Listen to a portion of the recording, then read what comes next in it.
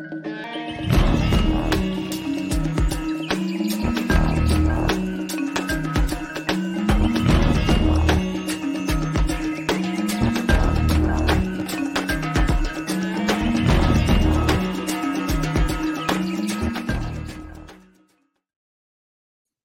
right, what's up, everybody? Welcome to another episode of Rebunked. My name is Scott, coming to you live from Nashville, Tennessee. I'm very grateful for having you all here with me this evening. This is going to be a fun episode.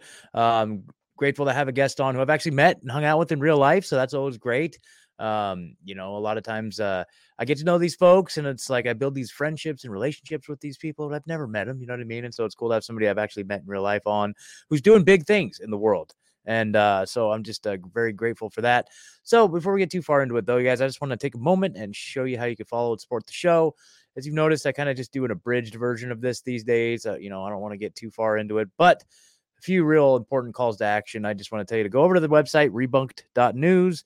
That's where you're going to find all the ways to follow and support the show.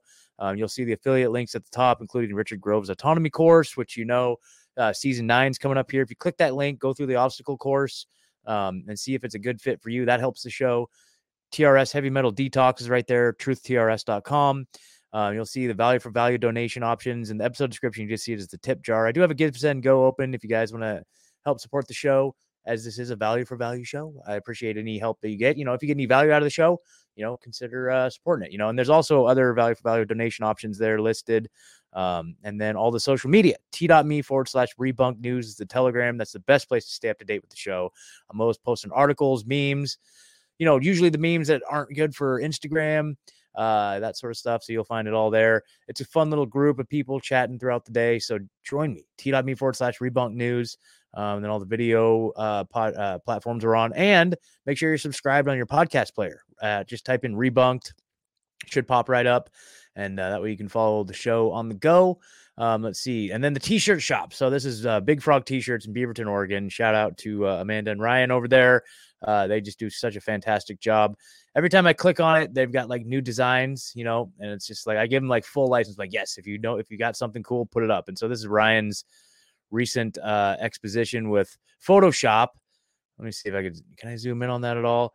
The never-ending psyop, right? It's good stuff. It's good stuff, guys. We have fun here. And then, of course, the ever popular. And these are like $16, you guys. You just can't go wrong with it. The famous and ever popular Are You Threatening Me? Beavis Gadsden flag design. Everybody should be repping one of those in your neighborhood, at the supermarket. You got journalism. Look at all these designs, like plus 14. Like we had to expand into multiple pages. Fauci gave us all AIDS again. Can you believe it? Okay. We have women's sizes, and we have hats, beanies. You know how much I love my hats. I'm like the Tim Pool of like hats. I just can't get enough. So anyway, you guys, all right. Without further ado, thank you so much. So without further ado, we're going to bring in my guest here tonight. Kenny Palurintano. Did I get that close? Yep, you got it. Palurintano. Okay, great. Hold on. Let me get this off the screen here. Kenny, how you doing, man? Doing great, man. I'm out at the beach in Mexico right now. Went to a cenote, like underground swimming hole today. It's been a wonderful day. Okay, awesome. So how long have you been living down in Mexico? Or you said you're there like during the winter, right? Yeah. Since 2015, I've been coming down for like December, January until like April or May. That's awesome, man. So are you currently still in the Pacific Northwest, though, the rest of the year? Or?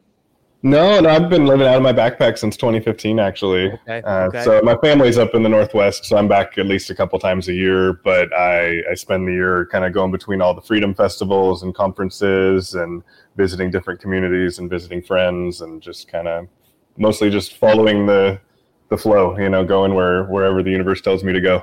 Well, that's pretty cool, man. Like if you can make that work, then more power to you. Like that's the coolest way to live, I would say. I just recently moved out here to Nashville. I kind of just packed up my truck and headed out here without much of a destination or really knowing where the road was going to take me. So I can relate to that kind of spirit of just, and for me, it was born out of just like not being happy with the Pacific Northwest, man. Like, as I met you, I met you at Squatch Fest up near Seattle, and then at Manifest, a little event we put on just south of Portland. And So, I mean, you know what it was like the last few years there, and it was heartbreaking having grown up there my whole life. But I was just like, man, I need to change. And so the South was calling me. So, yeah. It's interesting. Yeah, I actually know a couple people that have moved to Tennessee in the last few years. Yeah, definitely. It's been definitely a hot spot of people moving, seeking more freedom, more liberty. And I thought I had came up with the idea because everybody I knew, they were all moving to like Texas and Florida. And so I was like, oh, Tennessee looks kind of cool. I bet nobody's thought of that yet. But no. Nashville is just insane, man. This place is just on fire. Like, there's people moving here like crazy. So it's been good, man. It's probably the best thing that I ever did in my life. Like ever since I got here, it's just been exponential on every single front. Beautiful. Yeah, it's been amazing. So it was really cool to hear that you got connected with Corey. So I've had him on the show a couple times, and the first time was talking about his book, Unveiling a Better World, right? And he was alluding, and this was like, I don't know, maybe like 6 months ago, and he was alluding to this idea that he had. He's like, oh yeah, I'm going to make this newspaper, and and he had this whole plan about distribution and making it available to the public and everything. And I was like, yeah, that sounds great, man. Like when you're ready, like hit me up, I'll bring you on and we'll talk about it. And so lo and behold, he's not one to let any obstacle get in his way. And so he hit me up a couple months, or it was just like a month ago. And he's like, yeah, man, we're cranking. No, I knew about it. But then he was like, do you have time to bring me on the show to talk about the new developments and how you guys are releasing it to the public? We had a fantastic conversation like a few weeks ago. And it's just so encouraging to see that not only did he follow through with the actual vision that he had, but that it's actually just like turning into this amazing thing. And you got all these people involved with it, like Ernest Hancock. And then he told me that you're involved with it. And I'm like, oh yeah, Kenny. Oh yeah. Cool. So anyway, let's hear a little bit about your background first. And then we can hear about your involvement with the newspaper, how you got connected with Corey and all that stuff. So let's just go back. I know you said you've been traveling a little bit. Just tell us a little bit about your background and how you kind of got involved with liberty as like kind of a way of life, a lifestyle. Like I'm really interested in that. Like how you, like particularly like 2015 when you decided to kind of go the more nomadic route. Yeah. So, well, I've always been pretty anti-authority. I got kicked out of a lot of schools as a kid. I was in trouble constantly, and I didn't really know there's any philosophy, obviously, at that point. I just knew I didn't like people telling me what to do, and especially when they didn't have an answer when I asked why. And they're like, well, that's the rule, or that's the way it is. I'm like, well, that is not nearly good enough for me. And so I was pretty wildly rebellious. I became a full-time drug dealer for about 10 years. And, I never drove under the speed limit, always over, just because they were telling me I wasn't supposed to. And yeah, then in 2011, a big mushroom trip sort of blew open my reality to much deeper, like more internal personal stuff. And I realized I was playing a lot of different characters, at work with the cool coworkers and at work with the not so cool coworkers and the people I sold Coke to and the people I sold weed to and with my dad. And it was all these different characters, and there was no Kenny in the center of it. Like there was no version of me. And from there, I years and years of personal work, like the next 4 years, basically just constantly working on myself, working on my body, changing out my diet, changing out, supplements and nutritional stuff, reprogramming myself in terms of like, using mantras and using flashcards and getting rid of all the music that I wouldn't want to be repeating to myself. Like just sort of started fresh and reprogrammed my brain as much as I possibly could. And then in 2015, I was working for Bob's Red Mill, super good, employee-owned, non-GMO company, all that. I was doing a bunch of activist work. I was doing workshops and retreats. But I felt like I had really just sort of hit a wall with as much as I could accomplish in my development while still knowing where I was going to sleep every night and still knowing where my money was going to come from all the time. I just had to get away. I lived in the Northwest for my whole life. I was born in Portland, grew up and down the I-5 corridor. So it's like I hadn't left for a quarter of a century. And I had all these ideas about how, if you're doing the right thing and you're out to be of service and help people, the universe will take care of you. but I still had a job and I still had a rent on a house and all that. And I had to just, you know what, I'm going to run a science experiment, because that's how I got to where I am now, is hearing ideas or coming up with a new idea and going, well, I'll test it. So let's see if the universe will really take care of me. So I loaded up my backpack. I had about $200 in my pocket, gave away most of my stuff, quit my job, and I went to the Rainbow Gathering in 2015 and just started hitchhiking out from there. And I lived without money for the next year. I completely, and maybe $300 passed through my hands. And then coming out of my second Rainbow Gathering in 2016, I got introduced to it was called Steemit, or the Steem blockchain. It's gone now, but I basically started blogging and getting paid in crypto for blogging. And then so I went from living without money to now I've just been purely crypto since 2016. I haven't touched the bank since 2009. Wow. So yeah, for me, it was really empowering in a different way with crypto. It wasn't just about making money. It was like, oh, now I can like book tickets for flights and I can rent hotels and stuff, like things I couldn't do before because I couldn't do it with cash.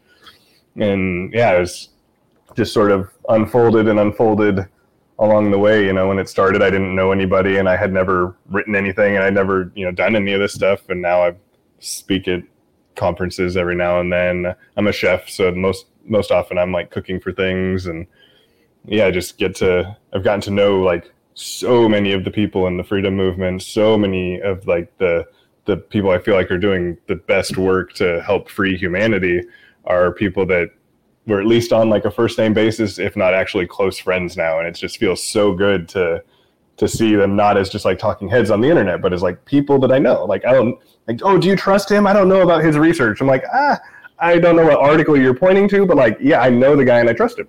Like, yeah. Or I know the guy, I don't trust him. Yeah, there's definitely an element of that as well.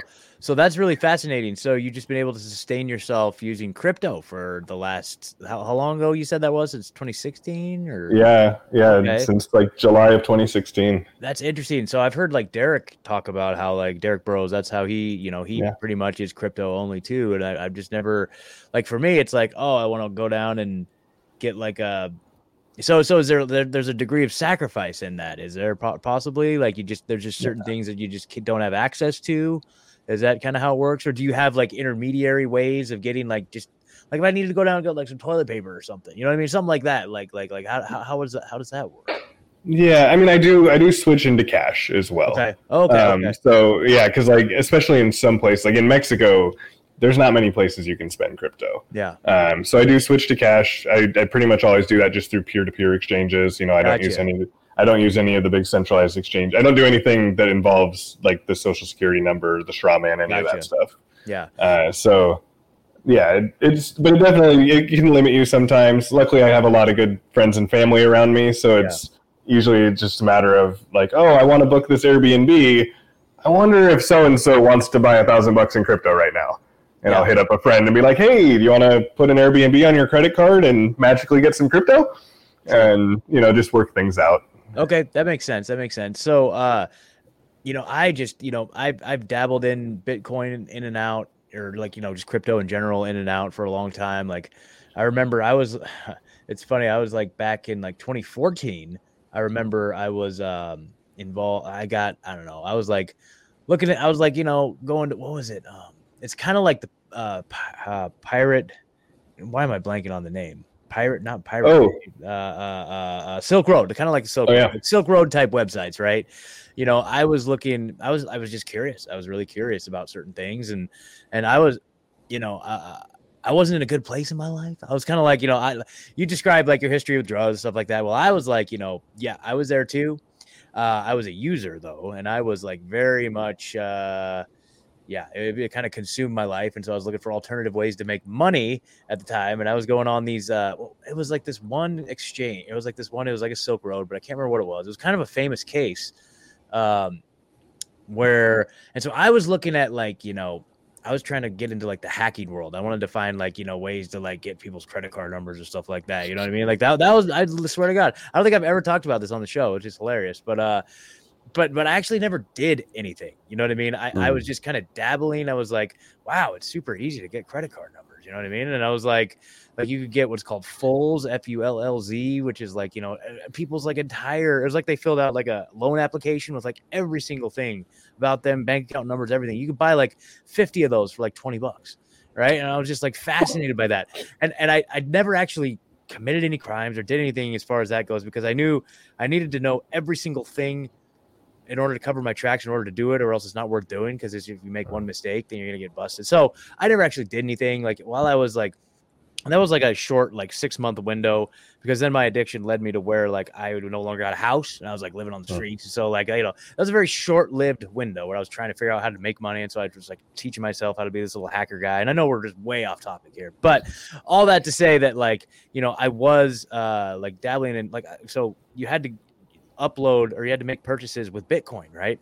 So I was like, you know, I went to local Bitcoins. I remember using localbitcoins.com and like going on and doing like some peer-to-peer exchanges and purchasing Bitcoin that way, back when it was like $5 or something like that. It's like $5, $6, $20 maybe a Bitcoin. I like very cheap, you know what I mean? And I had a bunch of Bitcoin uploaded on this website, and then I can't remember what it was. I just probably anyway, but it was a famous case where like the owners of this website, so you had to upload your Bitcoin onto the website, and then like the owners of it shut down the website and just took everyone's Bitcoin. You know what I'm saying? Like it was, I was like, what a bunch of jerks. I remember there was like a Wikipedia page about it. And I'm like, oh yeah, the famous scam where they like took everyone. Anyway, oh my God, I don't know, he got on that tangent. So anyway, but I just, you know, so I've dabbled in it a little bit, but I just don't, I haven't dipped my toe back in probably since, you know, since like 2020, maybe. I remember I was really getting on board with it when it was like, you know, on the rise, Bitcoin was, and I didn't really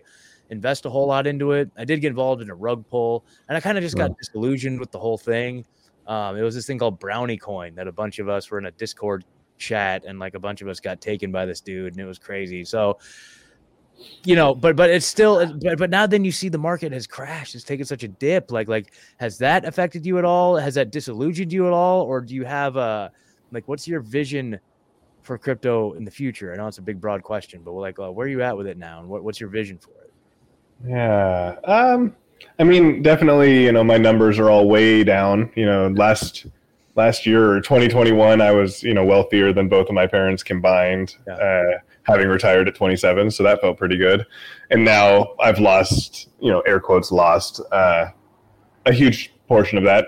I'm probably down upwards of 80% on my whole portfolio, but I've also been living off of it the whole time. So it's hard to track how much is what. Yeah. But really, no, I mean, I see there's like the 4-year cycles for crypto, you know, because the Bitcoin halving happens every 4 years. And so all of a sudden in 1 second, the inflation for Bitcoin gets cut in half. Mm-hmm. And so that's where every bull run has happened. So that was 2016 into 17. That was 2020 into 2021. The next halving is next April. So this time next year, we'll be starting the next bull run. Oh. So yeah, that, you know, there's always a chance that changes. But since 2009, that's been the pattern that crypto has followed so far. Yeah. I think it's going to get bigger and bigger because really the banks and the corporations and the governments want to go more digital. They want to go more cashless. I think they don't want, you know, things like Monero and the other privacy coins, but they're fine with things like Bitcoin and Ethereum because it's a public, transparent ledger. They can track every single transaction ever. So I think they're going to keep slowly adding to it. You know, they're going to keep doing little regulation here and a ban in this country or whatever. But overall, the institutional money has really started to move into crypto at this point. Yeah. I think they're probably going to collapse the market after this next bull run or in the middle of this next one. So like late 24, early 25. I think they'll do, whether it's like SEC charges against some projects or hacks or whatever, I think they'll collapse everything and then use that as their full-on rollout of the CBDCs to say like, yeah, digital currency is a really great idea, but look how dangerous it is when it's not the corporations and government doing it for you. Yeah, that makes sense. That makes sense. So that's really an interesting perspective. I hadn't heard that. So like basically they see another potential bull run. They have another chance to cash out before they do anything nefarious. And so they're kind of like maybe because it's like, you know, for the last year, 2 years, we're like, okay, this economic collapse is going to happen any day now. And it keeps right on not happening. Right. Mm-hmm. So it's like, okay, so there's something on the horizon that they see a way to cash in once again. And then they're not going to wait another 4 years after that. No way, man. So no, that's interesting take. Okay. Do you see any other emerging cryptos or technologies on the horizon that are exciting for you, or anything that, gives you hope for, more liberty in our hands? Oh yeah. I mean, for me, a lot of it is like, there's so much that blockchain and these other related technologies can do that are so much bigger than just money. Yeah. So much of the focus is on the cryptocurrencies because we live in a money-driven society and people want to see their numbers go up and stuff. But like, there's blockchains that are already working to create decentralized replacements for insurance companies, for banks, for auditor. There's so much of this stuff. We can have way higher levels of transparency and decentralization. We can sort of eliminate the need for what governments and corporations do without having to actually fight them in any way necessarily. It just becomes code. And then it's open source. Not every crypto is, but most of them are open source. And then people can kind of see what's happening. There's a lot less trust needed. If a project does get, taken over or whatever, you can just fork away. You just copy and paste the code and you've got two chains now, and you just let people know that one's corrupt. And that's already happened, with Steam, actually, the one that I was on, the social media platform. In 2020, it got taken over by Justin Sun and the Tron Foundation, which is a Chinese Communist Party foundation. It's where their money comes from. And with the help of 3 of the biggest Chinese exchanges, they took over the governance of our whole blockchain because it was a censorship-free platform, and it was being used by a growing number of people in China to get around the censorship. So they took over and they, crashed it. Everything was going crazy, and the community just copy and pasted the code, and now it's called the Hive blockchain. Okay. It's never really gotten big again in the same way, but they weren't able to stop it. We just okay, you're going to ruin this. We're just going to pick up our toys and go somewhere else. Yeah. And I think that ability is so huge because you can't do that with governments. You can't do that with a central bank. You can't just say, well, I don't want your dollar. I'm going to do something else. You can, as long as you don't say it loud. But yeah, with crypto, I see a lot of that stuff coming. A lot of that. A lot of privacy coins. Like Monero is obviously the biggest. But if we're going towards a cashless world, if we're going towards an all digital currency world, I mean, I want to have ways to interact that aren't using their trackable coins. And I think we've got that building. Okay, that's awesome. And I love it how you framed it as, these are tools in our hands to give us more liberty, like to replacing some of the functions that these governments, claim to have or that they claim to exist to carry out, like probably the first thing that comes to mind is like voting, right? The whole voting, quote unquote voting thing. Like I hear that discussion a lot, some sort of blockchain related technology with that, but then we're intersecting with that problem of like, well, they would never adopt it because then that would put them out of business, right? Unless, so I don't know. Interesting if anything develops on that front. So who knows, man. So right. Yeah. Right on. Well, let's talk about Liberty Uncensored. So people that have followed the show, well, I was going to say too, to wrap up that other story. So I got clean, sober about 7 years ago, and I pretty much dedicated a lot of my life to helping other people get clean too. So I went through a dark phase, but we're all good now. So there you go. So, but anyway, so Liberty Uncensored. So we had Corey on a few weeks ago.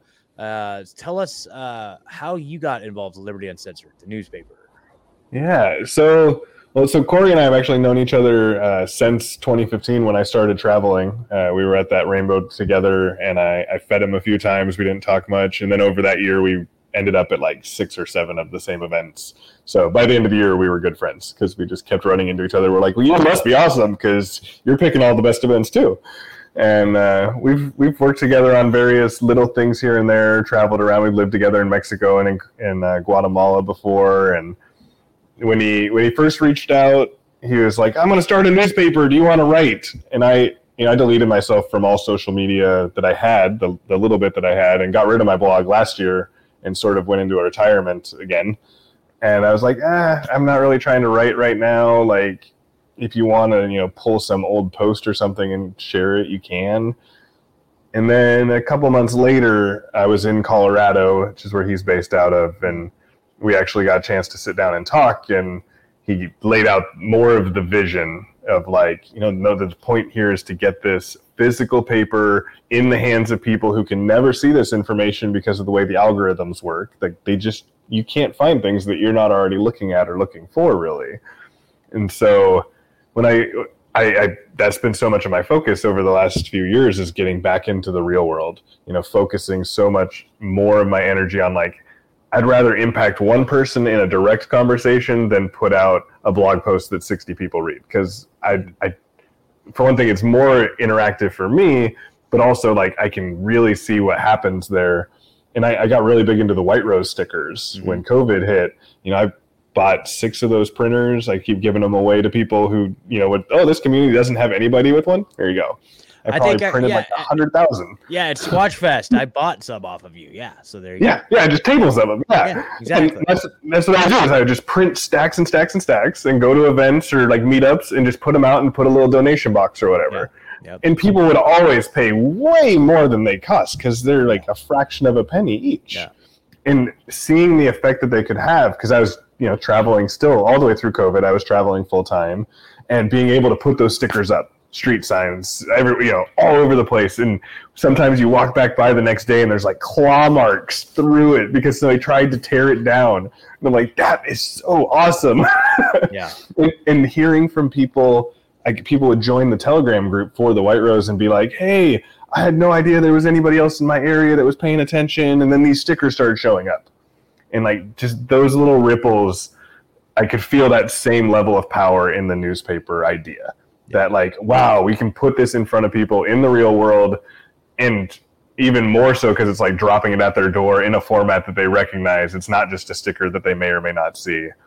And so I was on board, at least, energetically. Like I was on board with the idea right away. And at first I was like, I'm down to help, I want to be high value, low expectation. Like, ask me when you need stuff, and I'll help sometimes. I'll help real big, but like, don't expect me to do things. Yeah. And then after a couple months, when we were hanging out in Mexico in Morelia for the Greater Reset, I was like, okay, I'm ready to do some more. And I sort of like started polishing up the website and stuff, and started doing a bunch of the social media stuff. And I've kind of eased back off a lot of that again, because I remember like, oh yeah, I retired from social media because it really doesn't work for my psyche. Yeah. But it's been a learning process for the two of us and the whole thing all along the way, and realizing like, okay, if we're going to do social media, let's focus on like the highest impact ones and put in as little, it's all about leverage. Like, where can we apply the least energy to get the most results?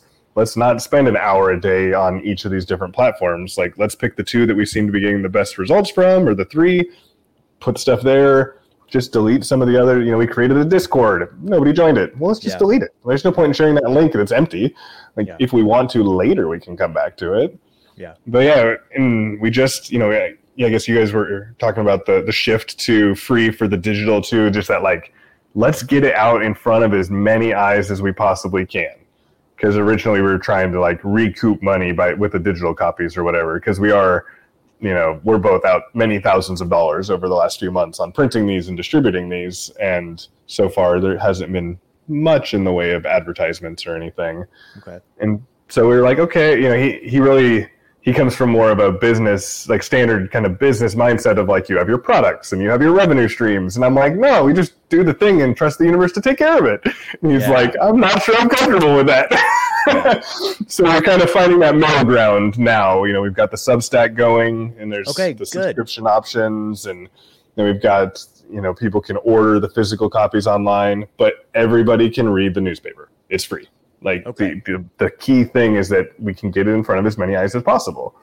And the idea is that should help with advertisers and stuff too, because all of a sudden our viewership, our impressions skyrocket, and we didn't change the prices of advertising, so your CPI just dropped a whole lot. Exactly. And when you're marketing to advertisers, that's it right there. If you can have those numbers and show like you're getting this many downloads, and then, that helps drive revenue that way. So that's awesome, man. I wanted to show the folks here. So I did. So like Kenny just mentioned, the newspaper is now free, right? You can go get a free copy. And I wanted to show you guys this here. I've got my free copy right here. So this is the March edition.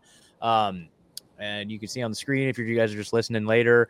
It's libertyuncensorednp.com. And in the menu, you can click on the March edition. And look at this. Fantastic. And so this issue is about community for today and for the generations that follow. It starts off right away with an article from the great Ernest Hancock. Look at this. Talking about, are we there yet? You know what I'm saying? And he breaks down different, things that we, as people who are looking to be more autonomous, more, have liberty be like the core foundation of our lives, the areas to focus on. He goes into different, experiences or just like words of advice around like communication. What is it? Communication, energy, food and water. So, if you guys aren't familiar with Ernest, it's freedomsphoenix.com. He has been printing his newspaper for decades now, I think, probably like 20 plus years, something, right? Yeah. So that was so cool that you guys got teamed up with him. So anyway, I just want to encourage you guys to go take a look at it for yourself. libertyuncensorednp.com. I see, there's some sponsorship there. Geopolitics and Empire that's buddy Hervoje Morik, right? Morik. Yep. He's awesome. He's a good dude. And it's funny too. I remember when you guys were in Morelia, I had a listener reach out to me and they said, "Hey, dude," they took a picture of this newspaper. See, look at that. Oh, there's a little show being advertised right there. Isn't that fun? See, you guys? Yeah. See, and then Rhyme Wave's there. Dude, you guys. So anyway, I had a listener take a photo, reach out to me like, "Hey, bro, I just saw your show like in a newspaper in Mexico." And I was like, "Whoa, that's so cool." And so anyway, I thought that was really funny because, I was telling Corey about that too. Like that really is a testament to the power of like print advertising, print media. You know what I mean? Like if anybody's listening, you have a product, you have a service, you have a podcast, I think you underestimate the power that, a print media specifically, like this is, in my opinion, way better than like a stupid ass like New York Times or something, because this is going directly into the hands of like your community. Like this is your community. And so if you want to like reach new audiences, it's an incredibly effective, inexpensive way to get your message out there. So, anybody that's out there, Big Frog t-shirts, Beaverton, Oregon. Anyway, getting your message out there, like, because it's direct, it's your audience. And yeah, if I'm getting people reaching out to me saying they saw my advertisement on a paper in Morelia, Mexico, like that's something right there. You know what I mean? So yeah. And it's ever growing. We're up to, I think, 7 counties now in the States where we're doing the door-to-door distribution. Okay. One in Oregon, 1 in Wyoming, 3 in Colorado, 1 in New Mexico, and then 1 or 2 in Arizona that Ernest is taking care of. That's amazing. So tell me about this. And Corey and I have talked about it a little bit, but tell me from your perspective, tell me about this door-to-door distribution. Like, do you guys have people that you hire to do it? Are you guys doing it yourselves? Do you have volunteers? How does that work? Right now, it's all volunteers. So Corey distributes in 2 of the, in Colorado where he is, and then Ernest, I think he's actually outsourcing a bit too because he's got such a huge community in the Phoenix Valley. But yeah, so right now it's been pretty much all volunteers. I am technically paying my cousin a little bit. He just distributes it down this one really big road out in Columbia County.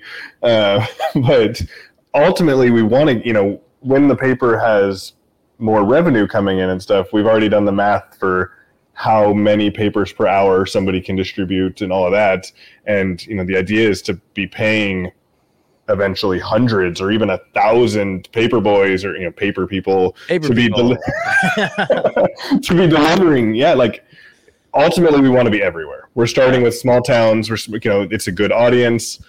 People that are, in small towns are generally a little less status than people in cities. They're generally a little more open to new, information. They're generally questioning stuff. And they generally also are more open to like old media formats and stuff like that. And so that's the plan, is to start with the small towns and get a lot of spread and then slowly add more and more big towns, get Sedona and get Boulder and get eventually Portland and Denver and whatever. If we hit, I think it's 1 million, it's just over 1 million distribution, then we're in the top 1% of newspapers in America. Wow. That's unbelievable. Yeah, that's it's totally achievable, you know? And again, man, I think there's something really exciting and empowering in having a vision and then like, you know, the first ground floor of something, you know. I've you know, this is the second podcast I've been involved in. I actually just hit my 100th episode on this one, and it's the second podcast I've taken over 100 episodes, which is crazy, you know. But in between, I just talked about this on the 100th episode, is like the transition between, you know, when I left the one show and started this show. It's like that show was getting pretty big numbers, and I ended up, you know, leaving as my own choice. But then starting this show from the ground floor with like, oh, there's my first download. It's just like, oh, it was painful. It was painful starting over from the ground up. But now, you know, it's just like I'm just so grateful to be able to be where I'm at today. But it all starts with those first few little steps and the idea of like the scalability of something and scaling up. You know, it's exciting. Like, are you excited about the whole process? Yeah. This month for March, we got 3,000 of the paper printed, which is our largest physical print run so far. Okay. Yeah. That's awesome. And then we, like I said, we were in Morelia and we were in Acapulco to a much lesser degree, but yeah, it's starting more of that stuff too. You know, over the next few months, we're going to be at the Midfest and at Pork Fest and Fork Fest and Rebels for a Cause. You know, we've got close to a dozen. One. I've heard about that one. Rebels for a Cause. Yeah, I heard about that one. That one's going to be awesome. So you know, we're going to do like just a bunch of these events, and so it's like, bringing it specifically to the audience, like the people that are potential advertisers and writers and everything too, and then every month trying to add at least one more area where we're distributing them door to door as well. As long as we can add one more, even if it's just a neighborhood that month, if we can just keep growing it every month, that's the thing, right? Like perpetual, well, not perpetual growth, but why not? Every month, just more growth each time. So what? For the people listening, like what could you use support in? Is there anything that the listening audience could help you guys with or support this cause? Because I love it, man. I think it's fantastic. But what can the people out there, if they feel it in their heart, to contribute in some way? What do you guys need help with? Well, I mean, the biggest things would be helping with the reach or helping with money. So like we are on, you know, Twitter, Telegram, Substack, and Odyssey are kind of our big ones for social. Yeah. So following on any of the socials, doing, you know, sharing stuff, telling other people about any of those things, on the, like, actually downloading the newspaper, and maybe you just send it out to some of your friends, or just pass around. You know, you don't even have to send them to the website. You can just get the PDF and send it directly to people. Yeah. But like just helping get it out there, or like if you have something to advertise, we've got advertising space still. You know, it the way it's set up is every page of ads that sells, the next page is a little more expensive. So it's early, you know, the earlier you get in, the better. And we have discounts for a year contract and things like that. And we're always looking for, you know, good writing too, especially if you disagree with some of the other writers about things. As long as it's like you're backing up your claims and you're coming from a philosophy based on sovereignty and liberty, we want as much disagreement or like opposing or just different views in the paper as possible. That's one of the problems in America, is that, you know, the right reads one newspaper and the left reads another newspaper. There's not a place for them to actually have like conversations to just say, here are the facts about this thing. You make up your own opinion. Instead, everybody's spoon-fed these opinions. We're always looking for more writers, and then obviously the thing that really keeps any project like this going is money. So if you wanted to donate or sponsor, or you can buy on the website as well as the newspapers, you can buy physical copies, single or bulk stacks for cheap if you want to. It's at cost for the bulk stacks. Or you can buy like my 5 zines of my writings. They're PDFs, just $1 a piece. 100% of it goes to printing more newspapers. Perfect. And Corey's books on there in digital, I think it's like $2 or $2.50. But like, we're adding more and more stuff to the store just to, you know, with all of that just going right back into the paper. So help spread it, help create it, help pay for it, anything. We're down. We're like, it's all about collaboration and community building. So maybe somebody has some random idea that I can't even think of that they think will help. Reach out. Let's see. Yeah, that's awesome. So, do you guys have a merch Do you guys have merch? Do you guys have not yet? Okay. Not you yet. guys want to do like t-shirts or something? Because I know. Oh yeah. Okay, I know the people. I think Amanda's watching right now. So the people that do my t-shirt shop that I showed you there, if you're interested, they'll make your shop for you. They'll like help you like with designs. They'll take your designs and put them on like you. I don't have to do anything on my t-shirt shop. I just talk about it on the show. That's my only thing. So if you guys ever want merch, I got the hookup. And they're liberty-minded people, and they're in Beaverton. They're in Beaverton, Oregon. But it's like the guy that runs it, Ryan, like he just started his own show called The Independent Review. Check it out on YouTube. It's a fantastic show. It's like he has this animated character that like hosts, and they shows like highlight clips from the week, and it's a great show. And then Amanda over there does a lot of great designs. She's like a plant-based food enthusiast on Instagram and everything. And so they're just great people, dude. They're just fantastic, and they'll hook you up with a shirt shop. So if you're interested, let me know and I'll get you fixed up with them. So I mean that's one thing. And then like you saw my shirts, I just have fun with it. Like I just like, you know what I mean? Like it doesn't, you guys can like have all kinds of cool stuff, or like have like t-shirt design contests, like someone like listeners like submit designs and like all that stuff. So Steve's in the chat. He does AM Wake Up. They do his shirts as well. So yes. So anyway, just shameless promotions here, but no, but it's just because not even I'm offering, it's like this is something that's like a mutually beneficial thing for sure, and they're just great people. So the other thing too I was going to ask is like, so in your collaboration with Ernest Hancock, and I'm sure you probably know him, probably going back before this, but like has he given you guys any direct advice or any words of wisdom in terms of like what it takes to run a newspaper? Like has he helped you guys with that at all? Like, we've chatted with him a good bit about stuff, and he the way his paper is set up, it's every month theirs is quarterly. Every issue you can download the issue, or you can download the like InDesign template for the issue. Mm-hmm. And so that's something that we've been definitely thinking about too, is how we can make ours more modular or like more plug and playable, like he's got going. But yeah, he's definitely it sounds like they haven't ever really made money on it. It's activism for sure. Yeah. When I explained the shift we were making and all that, he's like, yep, advertisers are hard to get and harder to keep, and we just keep throwing money at it because we know it's important. And if you guys make money, that would be awesome, but don't expect it. I mean, no. Well, let's put that intention out there. Like, let's have this be like a nice, revenue generator at some point. I love the idea of Substack. Now, I'll put this out there, so it's out there, and you can put pressure on Corey. But I've asked Corey, hey, because I manage the Last American Vagabond Substack, right? And I told him, I was like, hey, man, write me an article. I'll put it on TLAV, and then it'll link it back to. And that's cool to hear that you guys actually have this. I can't remember if he had that in place when we talked or not, but or maybe anyway. So I told him, yes, dude, write me an article. We'll link it back to your Substack. We'll shout out everything, because that thing has pretty good reach. So we talked about it a little bit earlier today. So now you can put a little pressure on and be like, hey man, let's get that article going. So Corey, if you're listening, like pressure's on. So Substack's been great, man. Like I think it's a very valuable platform. Like being on the back end and using it, like it's a great way to generate income and reach new people. Like it's surprising. Like it just has this organic way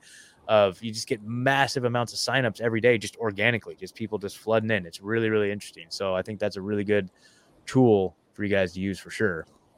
Yeah. It sounds like a lot of people in the movement are kind of focusing on it now. It's like becoming, they're one of their main places. Yeah, it's been really good. It's been really good. So I was also curious, what if, like, so here, do you encourage or discourage this? Like, let's say somebody were to like order a big bundle, like 500 newspapers or something like that, and they had like a store or some sort of like office or something, or no, maybe not an office, but like some sort of storefront. Could they then sell it for like $1 each or $2 each? Like, is that something that you would encourage or discourage, or what do you think? I mean, they can. Especially like we've got stores that give it away that we give it to, where it's like, if you're going to put it out and give them away, we'll give you 100 every month. So for those folks, it would be a little off if they were selling it after we gave it to them. Okay. But if somebody wants to buy a bundle, they're yours. You can do whatever you want with them now. Yeah. And then for the people reading it, they would just, they'd be able to see the little things in there that say like free online and stuff. And maybe somebody only buys one and then they go download it every month. But there you go. It's total freedom. Yeah, absolutely. Yeah. Okay, I was just thinking in terms of like, how to, if I was like a business owner, you know what I mean? Like, anyway, so, right on. So, let's see. So what do you guys have coming up next month? So I know when we kind of looked at this last issue where it was, kind of around community building. Do you guys have a vision for April's? Yes. We actually have the first 12 issues all laid out before issue 1 came out in terms of the themes. This next issue is agorism and parallel systems. Okay. So we've got some articles on privacy tech. We've got some articles on some of them, again, community related stuff, but a little different. We've got some articles on local currencies. We've got, it's just all sorts of alternatives.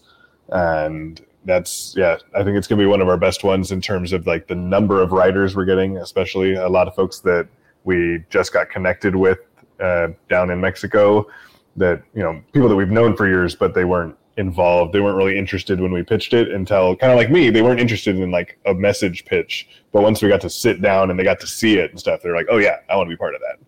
So I think it's going to be a really good issue in terms of the content and how applicable it'll be for everybody. The community building stuff, maybe not everybody wants to go live in a community somewhere. Yeah. But everybody can benefit from being a little more private and being a little less tracked and, having a little bit of money that doesn't exist in the old system. So I think it'll be a really educational one. I feel you. I mean, I just, I talk about it a lot on this show is just the idea of, community building. Like, there's so many different degrees, so many different levels of what that consists of or what that actually is, everything from, going off, living, on a plot of land together or something like that, or literally just networking and doing regular meetups, like so much with like the Freedom Cell people, that was like my lifeline out in Oregon was getting involved with Freedom Cells and just doing meetups regularly. It's like, we don't have to like go out there and, go off grid and start like farming full time in order to have community. Like to me, like community is just like building trust, really is just finding like-minded people with similar goals and, maybe slightly similar worldviews. I love the overlap, the Venn diagram of so many different people, so many different backgrounds that are coming together, just literally around the idea of freedom and liberty, like that is like the core value that unites everybody, even though, there are various different views within that, but then like now is a great time to build community, you guys. We don't have to wait until the walls come crashing down or whatever, or the next major event or incident or psyop. Like that is not the time to start building community. Like now when things are kind of like settled a little bit and like, we're just kind of, I hate to say it, waiting for the next shoe to drop, waiting to see what they're going to come up with next. Now is the time to, get out there and start doing meetups and start doing, we've been doing a few, like, we were renting just since I got to Tennessee. We started doing, and this wasn't in, I try to get involved with the Freedom Cell people out here, but they're just not really too motivated out here. And I'm always the one saying like, if you build it, they will come. And if you have to take the initiative to do it yourself, like start organizing these meetups yourself. And I kind of got more involved with Beartaria. Are you familiar with Beartaria? The whole, so there's an app called the Beartaria Times app, and it's kind of like Instagram, and it's basically like, but it's like probably the most heavily censored app on the internet, and you're only allowed to post the good, true, and the beautiful. It's only like just healthy, positive stuff. It's like people's farming, homesteading, families, like just all that cool stuff. But then you do meetups outside of that. And so you meet all your local Beartaria people. So it's all kind of based off of, have you heard of Owen Benjamin? You familiar with him? Yeah. So it's his thing. So he started this whole thing. And so anyway, so all the people involved are all, they called bears, right? It's the bear community. So it's like when we do meetups regularly. And so again, it's like this, building these high trust communities, people that come together. And I've gone to a few of these meetups here recently. And like, I've met two different guys that are also like handyman, have their own handyman businesses. And so we've started collaborating. Like we all drove out to like the national festival out in Missouri. So it's like, we're not we're not like all getting together and like buying land and getting off grid, but it's like, you know, you meet friends, you meet like-minded people. And it's like, if shit hits the fan, you've got people in your corner. So one of the things Owen talks about a lot is like shrinking supply chains, you know? So there's gonna like the leverage that they have over us is like, you know, the food, energy, these things like that. But if we can take steps to remove our dependence on these supply chains and the things that they hold over us for leverage, then that gives us more autonomy. You know, that gives us, you know, so finding like, you know, farmers, local people, like I know a few people within our little community that, you know, raises cattle, does the butchering, you know, so things like that. If you can get your meat directly from them and not have to rely on the grocery store, like these are the things that now we can be starting to put into effect. And so the community building aspect is just, I feel is like the solution. Just at the core of I don't know, I'm ranting here, but it's just like the core of agorism is, you know, just building these communities outside of the system so to just starve the system out. Like we don't need that system and we don't even need to fight that system. You know, that's what they want. They want us, because right now in the news it's all January 6th, right? You know what I mean? And it's like they want that. Don't pretend for a split second that you didn't want us and you know, going up in the Capitol, doing all that bullshit. You know what I mean? Like that's what they want, because then we're fighting on their terms. But that's not the solution. The solution is building these high trust communities and just starving them out. Anyway, what are your thoughts on that? Like the whole solution being agorism.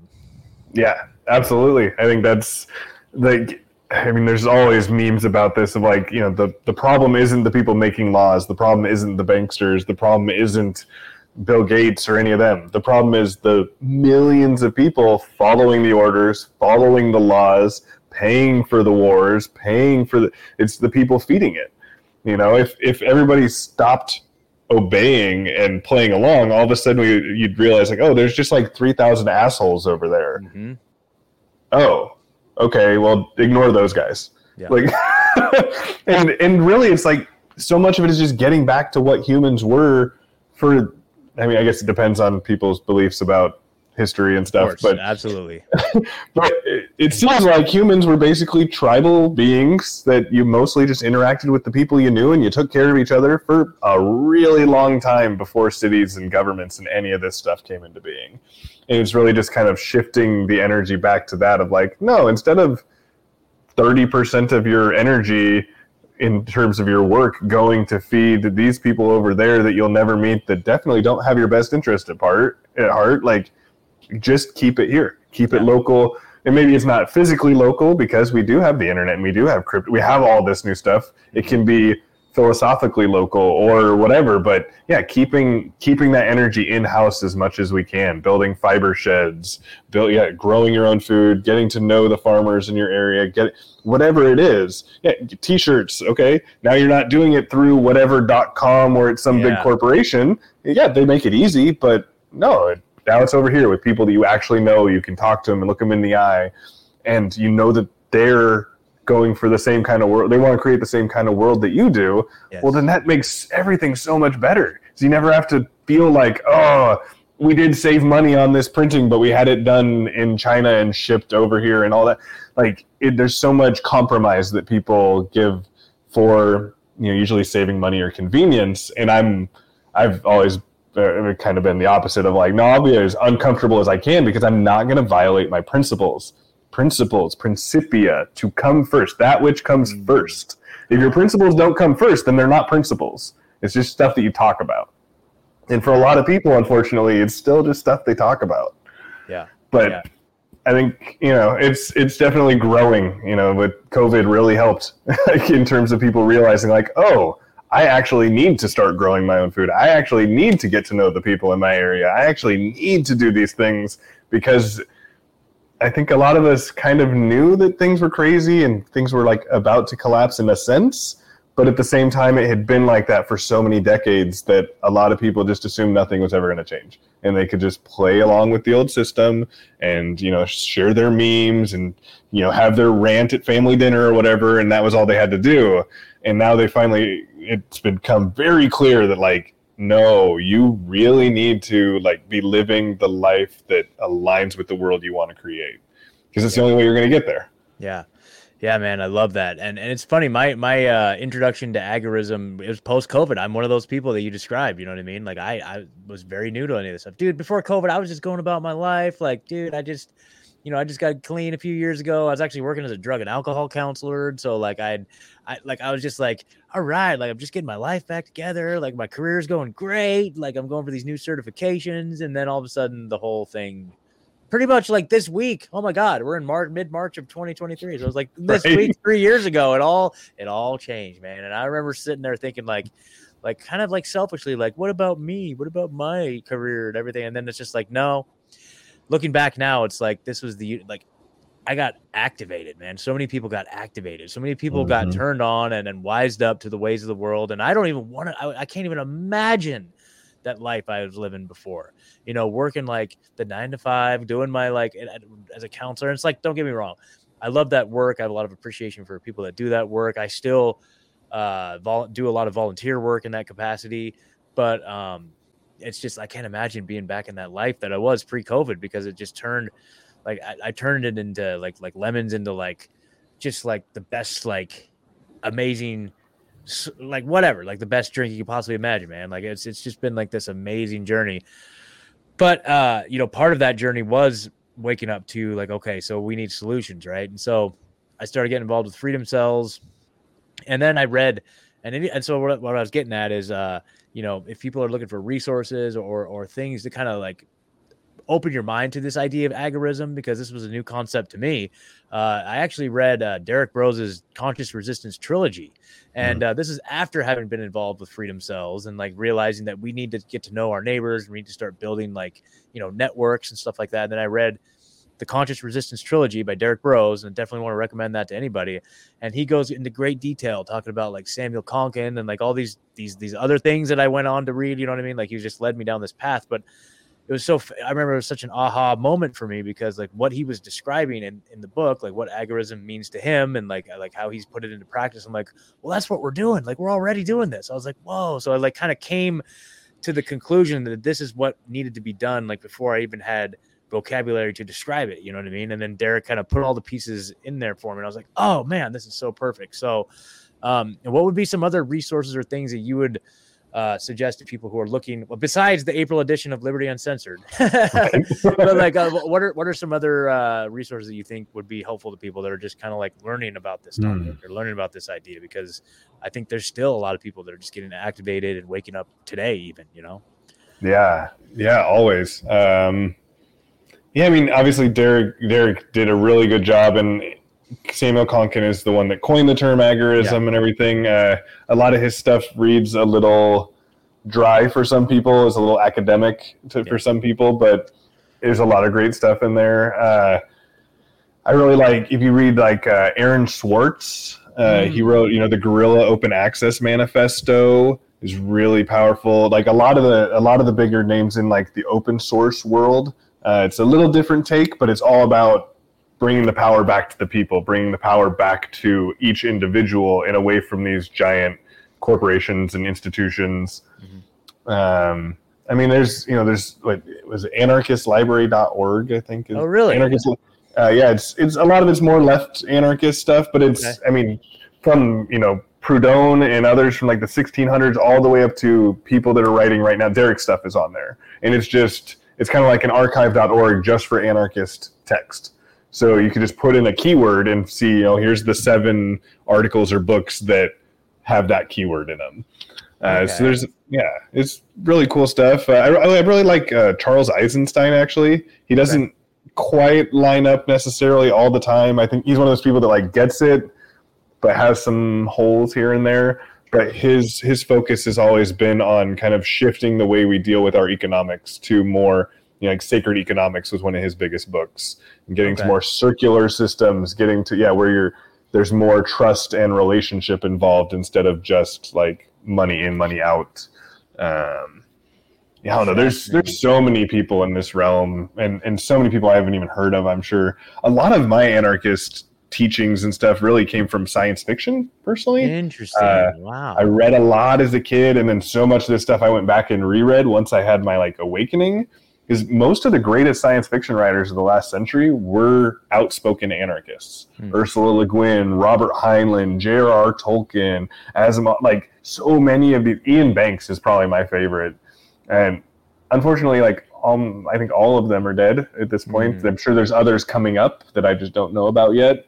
But so much great science fiction, and it's a great way to introduce it to people that aren't necessarily looking yet, too. Yeah. Because it's not like, here's a book about a new way of living you should read. It's like, hey, here's this great story I read. But then all through it is these little lessons and these little ways of operating, and it sneaks past. It doesn't hit any of the defensiveness. It doesn't hit the cognitive dissonance because you're not talking about the real world. It's this hypothetical fiction. Wow, so that's been a really big tool for me is in my own work, and then especially reaching people, assuming that they're people who are willing to read, which isn't everybody anymore. Yeah. But Robert Heinlein and Ian Banks and Ursula Le Guin, all three of them are just stellar. Okay, cool. That's fantastic, man. Thank you. That's great. So you mentioned it earlier. I just want to bring this up here. Okay, so now this is shameless self-promotion. So you mentioned the tour, the festival tour. So this is happening here, you guys, June 2nd to June 4th in Nashville, Tennessee. Rebels for a Cause, which stands for the Creative Artists Uniting for the Sovereignty of Everyone. It's going to be a camp out at Stone de Rosa Ranch, which is just about 15 minutes outside of Nashville. It's a big 126-acre ranch.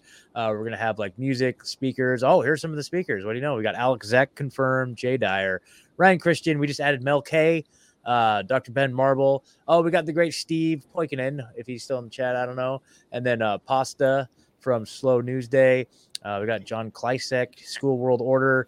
Mark Gober, he's an author. And then there's Courtney, myself, Frank Kavanaugh from the band Filter, Faithless Town out of Atlanta. And then Joseph Arthur, Stop the Shots. That's his famous song.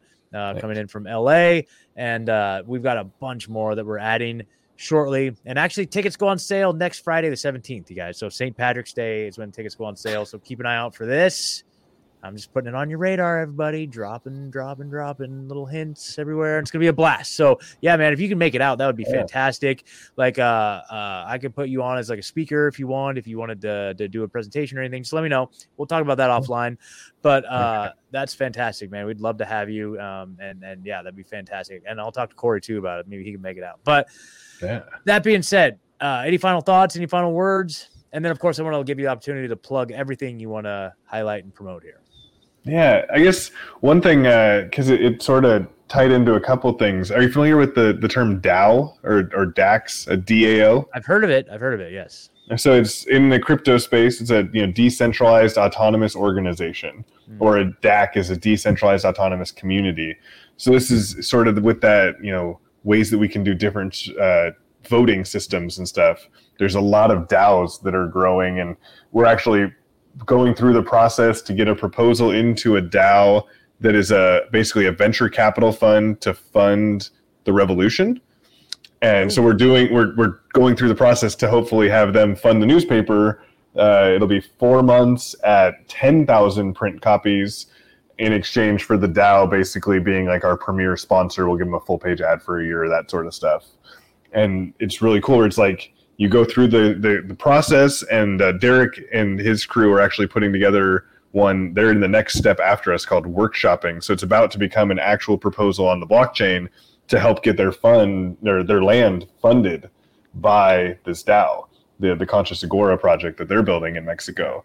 So it's just really cool to see. This is, there's no big money names or anything. It's just a project where a little bit of there's like a 0.4% fee in this. It's called the Cult DAO, and 0.4% fee from every transaction gets tucked away in the treasury, and then people can do proposals, and everyone who's holding any of the coin gets to vote on the proposals, and if it passes, it gets paid. Okay. And it's like you can cut out any of this stuff. Like it doesn't require banks. There doesn't have to be a corporation involved. There doesn't have to be a tax ID involved. None of that.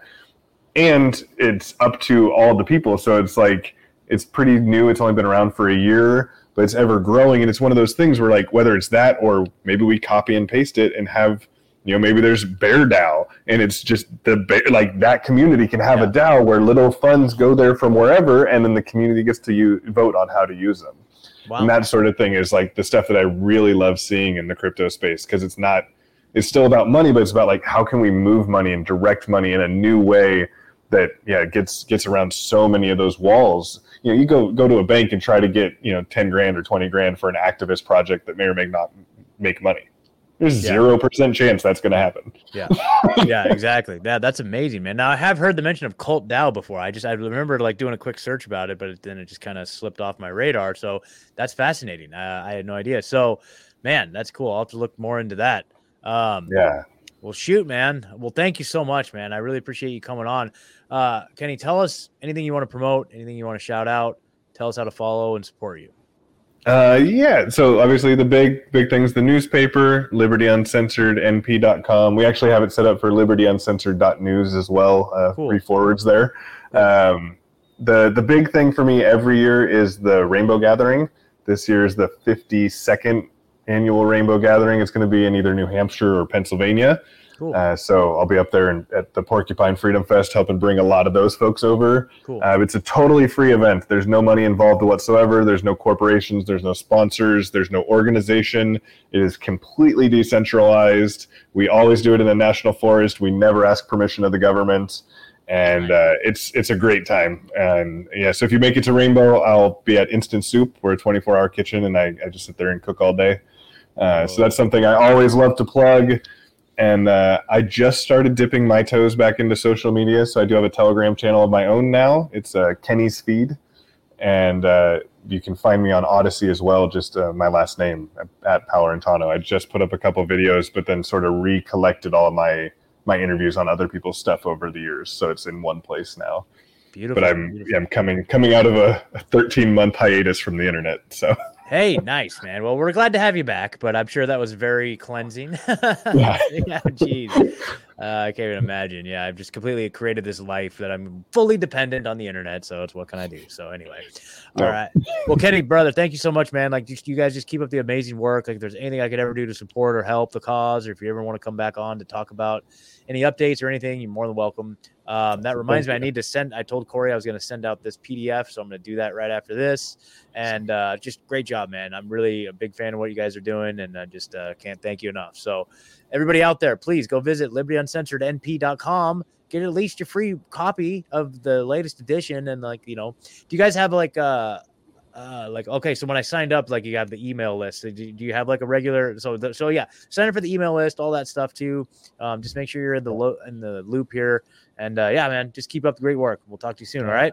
You too, man. Thanks so much. Yeah, it's so important what you're doing out here too. Just bringing the people together and giving people a space to talk about these ideas. And I just love talking to smart people that get it about things. And even if I don't have a project to promote, I just love that these spaces exist. The podcast realm is just so freaking awesome. I love it, man. I wouldn't have it any other way. So thanks for calling me smart, too. No, I'm just kidding. That's great. I love it. All right, man. All right. I'll talk to you soon, Kenny. All right. All you people out there, remember, no fear, just crushing. I'll talk to you soon. Peace.